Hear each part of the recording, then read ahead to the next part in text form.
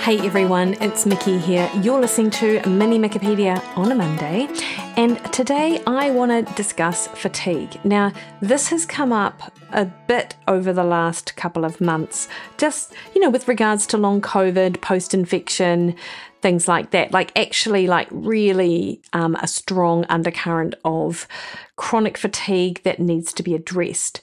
However, not everyone experiences that, and so I wanted to share with you or remind you of some of the basic day-to-day stuff that can leave you feeling more exhausted than you need to be feeling.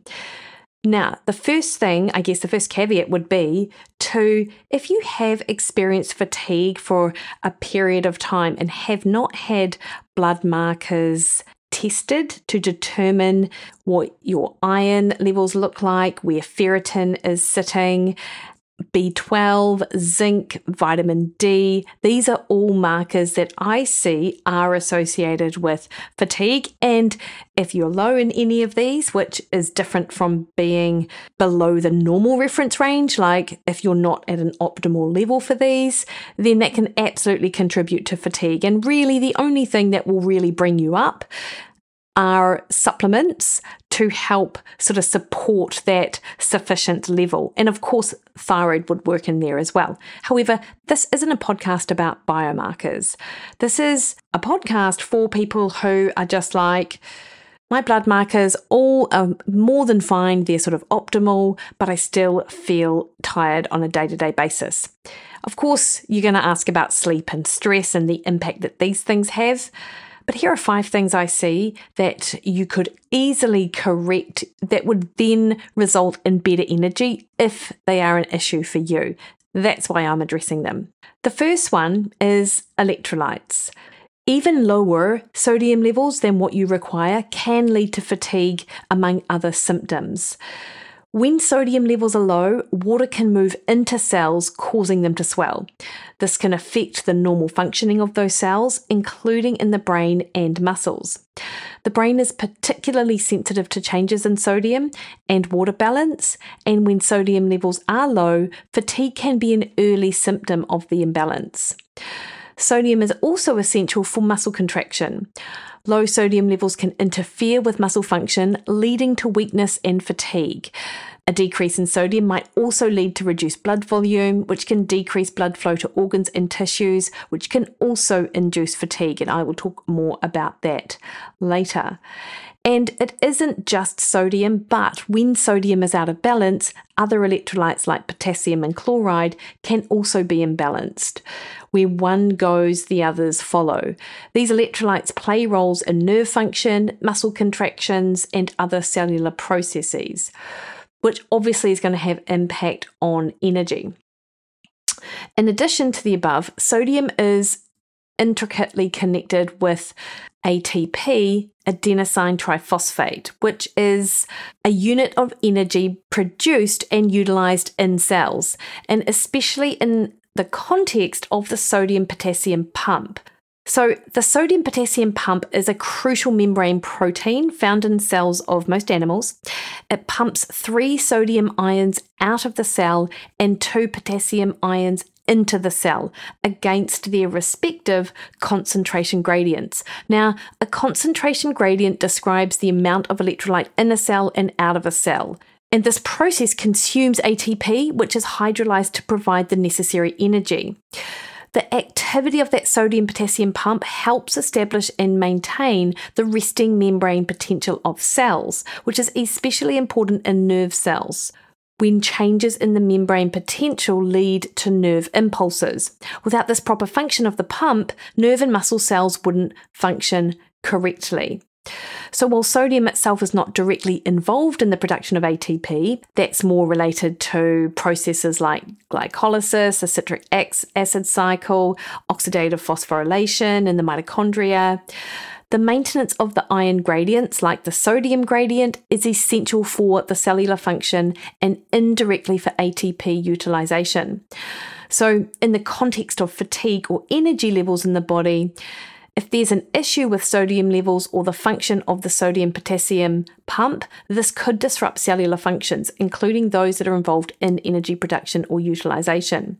And we don't often think about sodium as being involved in that energy process, but I can tell you that if you are someone who has gone low carbohydrate, or who has reduced their calories, or has just gone and reduced the processed food out of their diet, then you are likely going to be low in sodium. Not just sodium, probably potassium and magnesium a little bit too, to some extent. But as I said, when you have sodium, that'll pull other electrolytes along. And this is why when someone goes on a keto diet, for example, they experience what they call the keto flu, but in fact, it's just that low electrolyte state. And similarly, when someone jumps on board my flow plan or Mondays Matter, which have very low calorie days, but overall is a lower carbohydrate approach, and has minimal processed food, then their body's ability to hold the sodium is compromised because we need carbohydrate stores to hold water and electrolytes. And when we drop the carbohydrate stores, which occurs when we go lower carbohydrate, we drop the ability to hold water, and with it, we drop electrolytes. In addition to that, baseline insulin levels fall and the kidneys dump sodium and water because of that low carbohydrate state. All that said, as long as you don't have blood pressure problems, try lifting your electrolytes and particularly sodium. And if you aimed for like half a teaspoon of salt and a small amount of water at the start of the day and see how that impacts on your fatigue, and then potentially again at midday, depending on what your diet looks like. Now, this would be a strategy to use if you fall into that low carb camp and that low calorie camp, things like that. Probably not necessarily your issue if you have an adequate amount of carbohydrate in your diet. Although, hey, everyone is individual, but this is just good to bear in mind. The second one is, of course, caffeine. Now, Andrew Huberman, was very big, and I'm not sure how he feels about this now, but I remember last year it was all the rage to stop drinking coffee in the first 90 minutes upon waking because it will crash you later in the day. So there is a mechanism with this. Caffeine does bind to adenosine receptors in the brain, and adenosine makes us feel sleepy. So when caffeine blocks adenosine, we feel more alert, which is awesome. However, there is a half-life of caffeine that may be around 6 hours. This varies individual to individual, which means that when caffeine has been metabolized, there can be a rebound effect of adenosine that exacerbates that sleepy feeling that can occur in the mid-afternoon.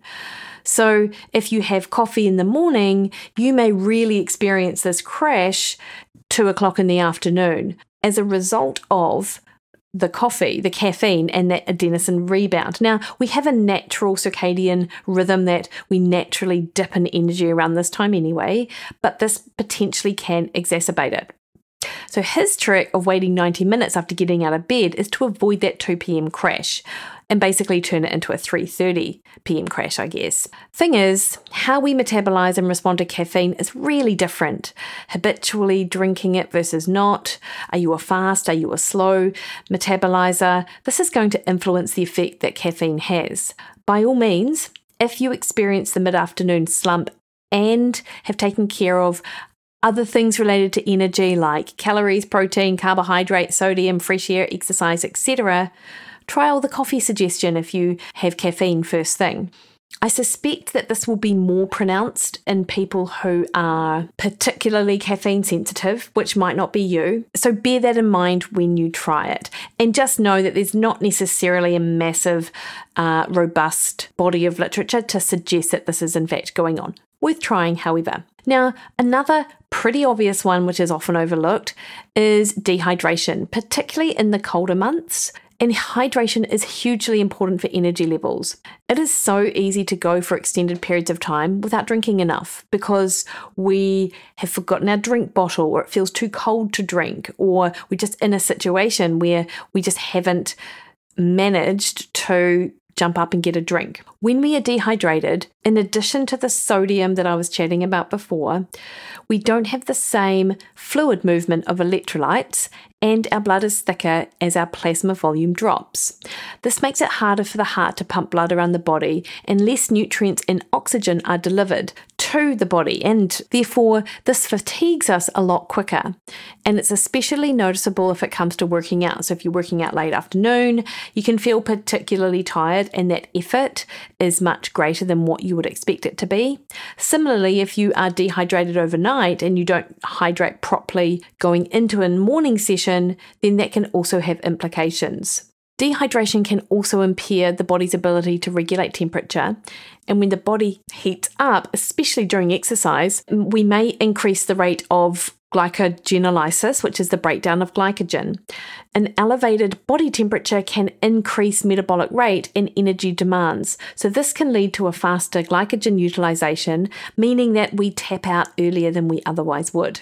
Exercise and dehydration together can lead to increased levels of stress hormones like cortisol and adrenaline. These hormones can stimulate the breakdown of glycogen.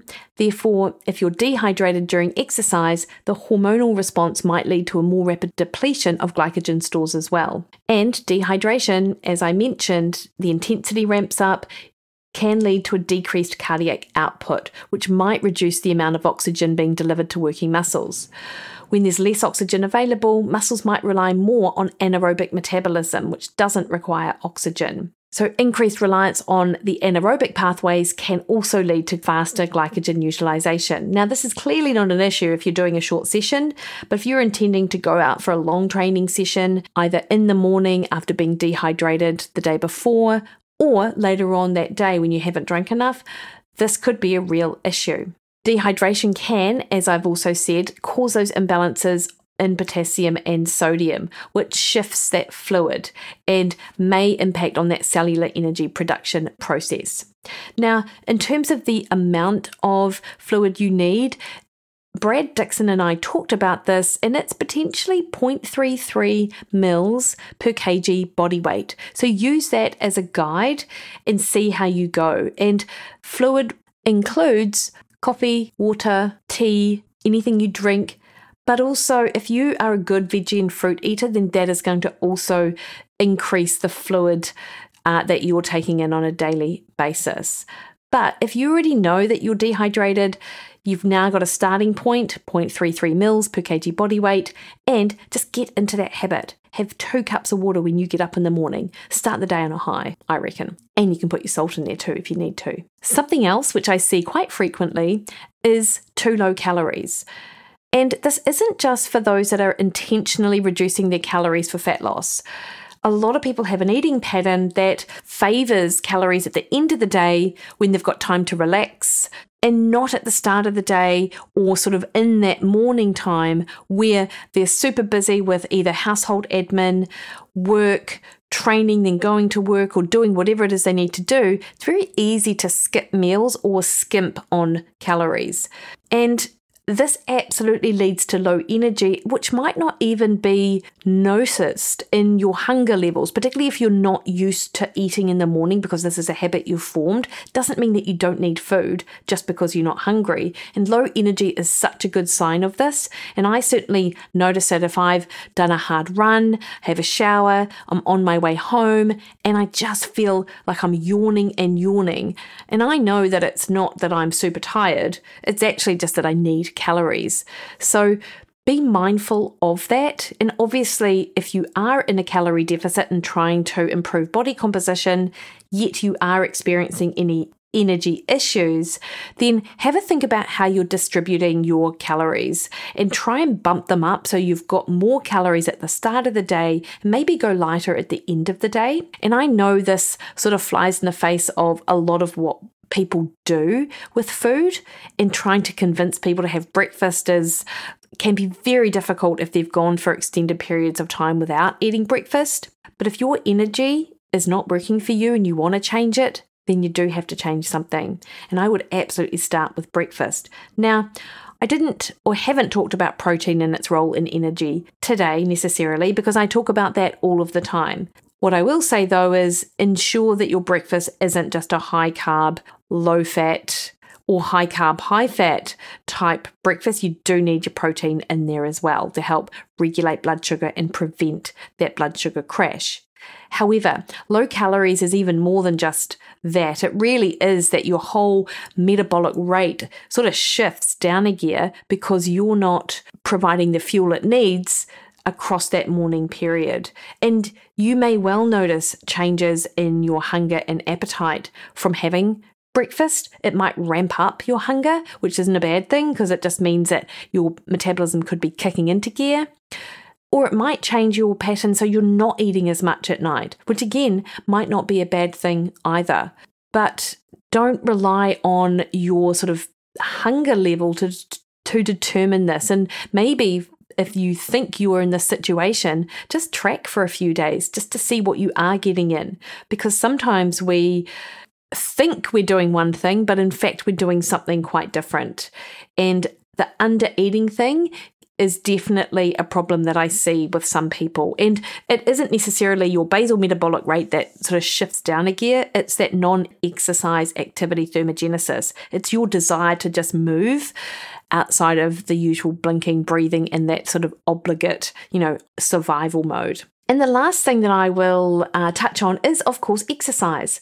Now, even if you do a training session at either ends of the day, it's still really important to get that fresh air in, if possible, during the day. So you want to be, if you can, outside even for 2 to 3 minutes, once every couple of hours to help get that blast of oxygen in your body, get the natural light into your eyes, and help increase the energy that you have. And this makes all of the difference. And it doesn't mean that you have to do an exercise session during the day, but actually just moving really changes your energy.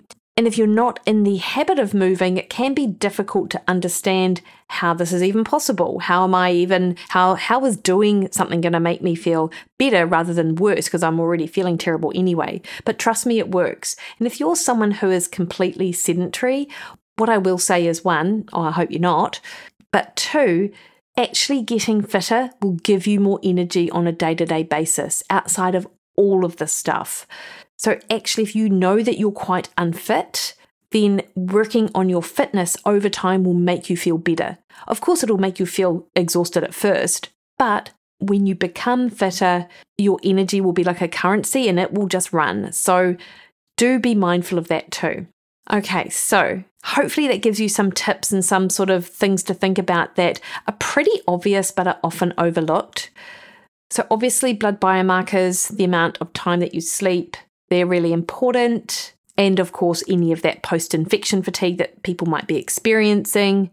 But hydration, electrolytes, caffeine, calories, and being active throughout the day, these are 5 areas which you might be able to work on and improve your energy with very little effort and little cost.